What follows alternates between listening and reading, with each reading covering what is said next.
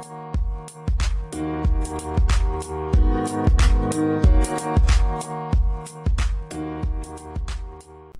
everybody, welcome to CMY Kick, the official podcast of Grace Innovation. We are sponsored by nobody. Again. So if you'd like to change that, shoot us an email, connect@graceinnovation.com. I'm sure we can share some metrics and analytical information with you about our listeners. So we're going to make this a quick one, just letting everybody know. We want to touch base on a real solid tip for social media. And I also have my main dude, Sean Kane, with me here, who's going to chime in about some of your tips that we, like real practical working advice. Yeah. Let me take a sip of water here. All right, I am good to go here. So video, right? We're going to focus a little bit on video. It's what we do at Grace primarily. Video for advertising on Facebook and Instagram and Snapchat, Instagram stories, Facebook stories.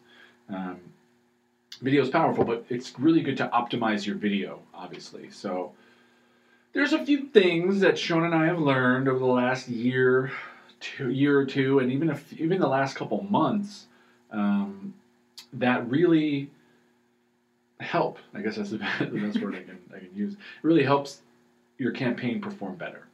And I'd say one of the biggest things is using the 1-in-1 ratio for the video, right? Yeah, always doing the square for you. Yeah, so get used on, at least on social media and Instagram, to using the square video size format because that's optimized for mobile phones. And when we look at the data, it actually does perform better than a 16:9 ratio video, which is that standard YouTube like widescreen size video. So if you're going to be running video advertising or even organic video content on social media, I would highly recommend using that 1-in-1 ratio video and looking at the metrics after you do that. And I think the reason why it performs better is because it does display a little larger, a little bit more prominent on the phone. So you can also use what's the other format? It's 4 something. It's also a mobile format. It's the LinkedIn one. I think it's mostly used for. Yeah, it's LinkedIn, or it could be Facebook and Instagram too. There's another size that we use, but anyway, the 1-in-1 is probably the most important. It's going to be the most crucial one. So once you're using the 1-in-1, you also want to keep those video lengths down. If you're building organic content, you can go a little longer, 30, 45 second, minute and a half. Man, if someone's watching a minute and a half of video that you're putting out, then you're in a good place on social media. Point being, if you're running advertising, though, you want to really take advantage of different lengths and formats. I'd start with that 15-second video clip for your ads. I'd also create a 6-second version for social media as well. 15 seconds is really good because of the diversity of the placement of the actual video. You can put that now in the news feed. You can put that on Instagram. You could use it in stories if you create a specific version that's sized properly for Instagram stories. You can also put it in stream, which means it plays during another video on Facebook, like as a commercial or before that video plays. Once you go over 15 seconds, it limits the placement or the platform that you can use down to just the news feeds and maybe suggested video. But you get a little bit more diversity from the 15-second video. And from the metric standpoint, you can do a little bit more with the retargeting. There's a new thing called ThroughPlay, which only charges you when people watch 10 seconds of your video or like play it fully, I think if it's a 15-second or less video. So that's great. If you're only getting charged, when your video is played all the way, I mean, that's humongous. That's a huge thing for your ad budget. So that's big. What else, Sean, do you have to say about the 15-second video? Well, also for optimizing video on Facebook, you always talk about how you want captions and everything. Native captions constantly on the video. Yeah, but anything more relevant to the 15-second length that you can think of? You want to start off with it being, it was the first 5 seconds you want it to be catchy so people will actually finish the 15-second video, because most people, like myself, we have short attention span. 15 seconds is even too long for me. Yeah, for an ad. Yeah. If they're talking about some crazy snake down in Florida, you'll probably watch that video a little bit longer. Oh, God, yeah. Because it's a piece of content. anything alligator related, I'm watching. Okay, fair enough. But we're talking about advertising. Yeah. We're talking about running ads. So that first 3 seconds is crucial too. Mhm. The first 3 seconds of your video is absolutely crucial. So make sure that you're pulling people in that first 3 seconds.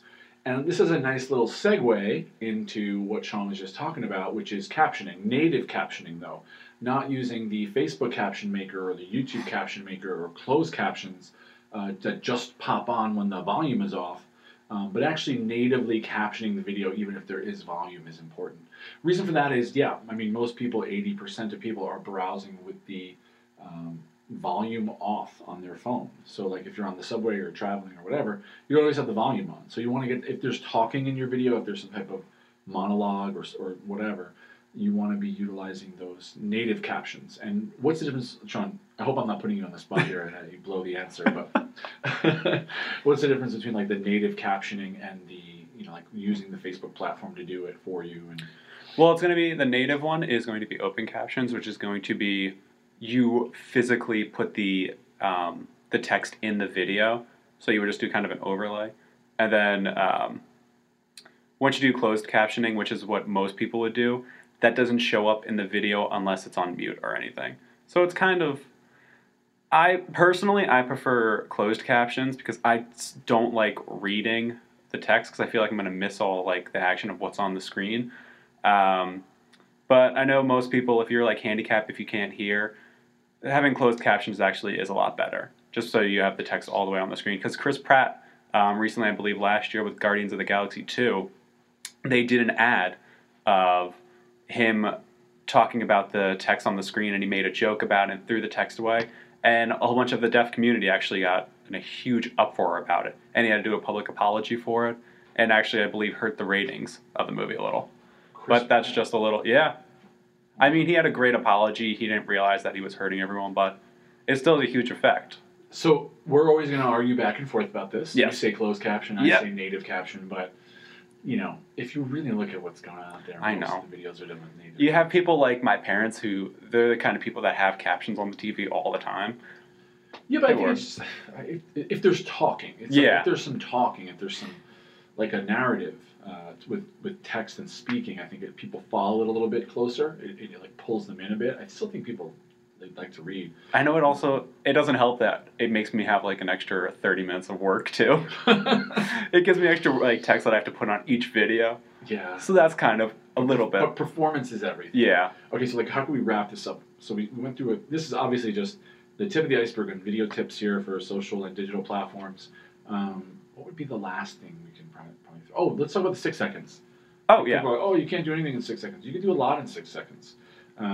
You could...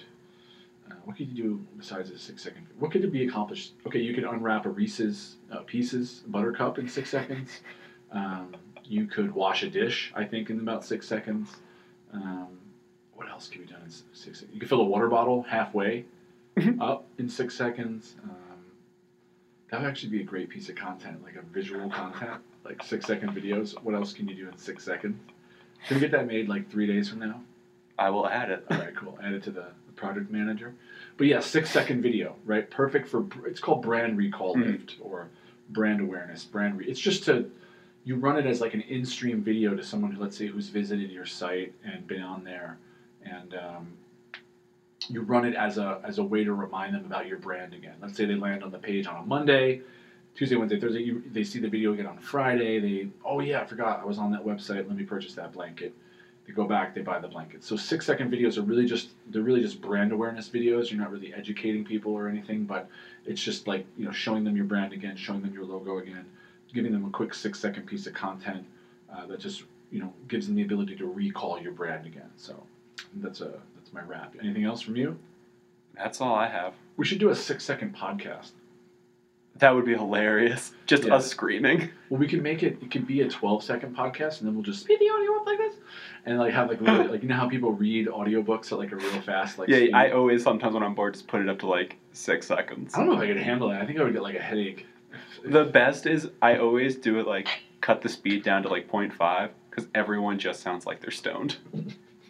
It's the funniest thing in the world. I've gotten all my friends to do this. Hey. right, so that's a wrap. CMY Kick, podcast. We will see you next week. We will see you next week. Or you'll hear us next week. You will hear.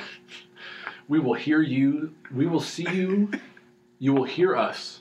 That's what it is, right? You will hear us next week.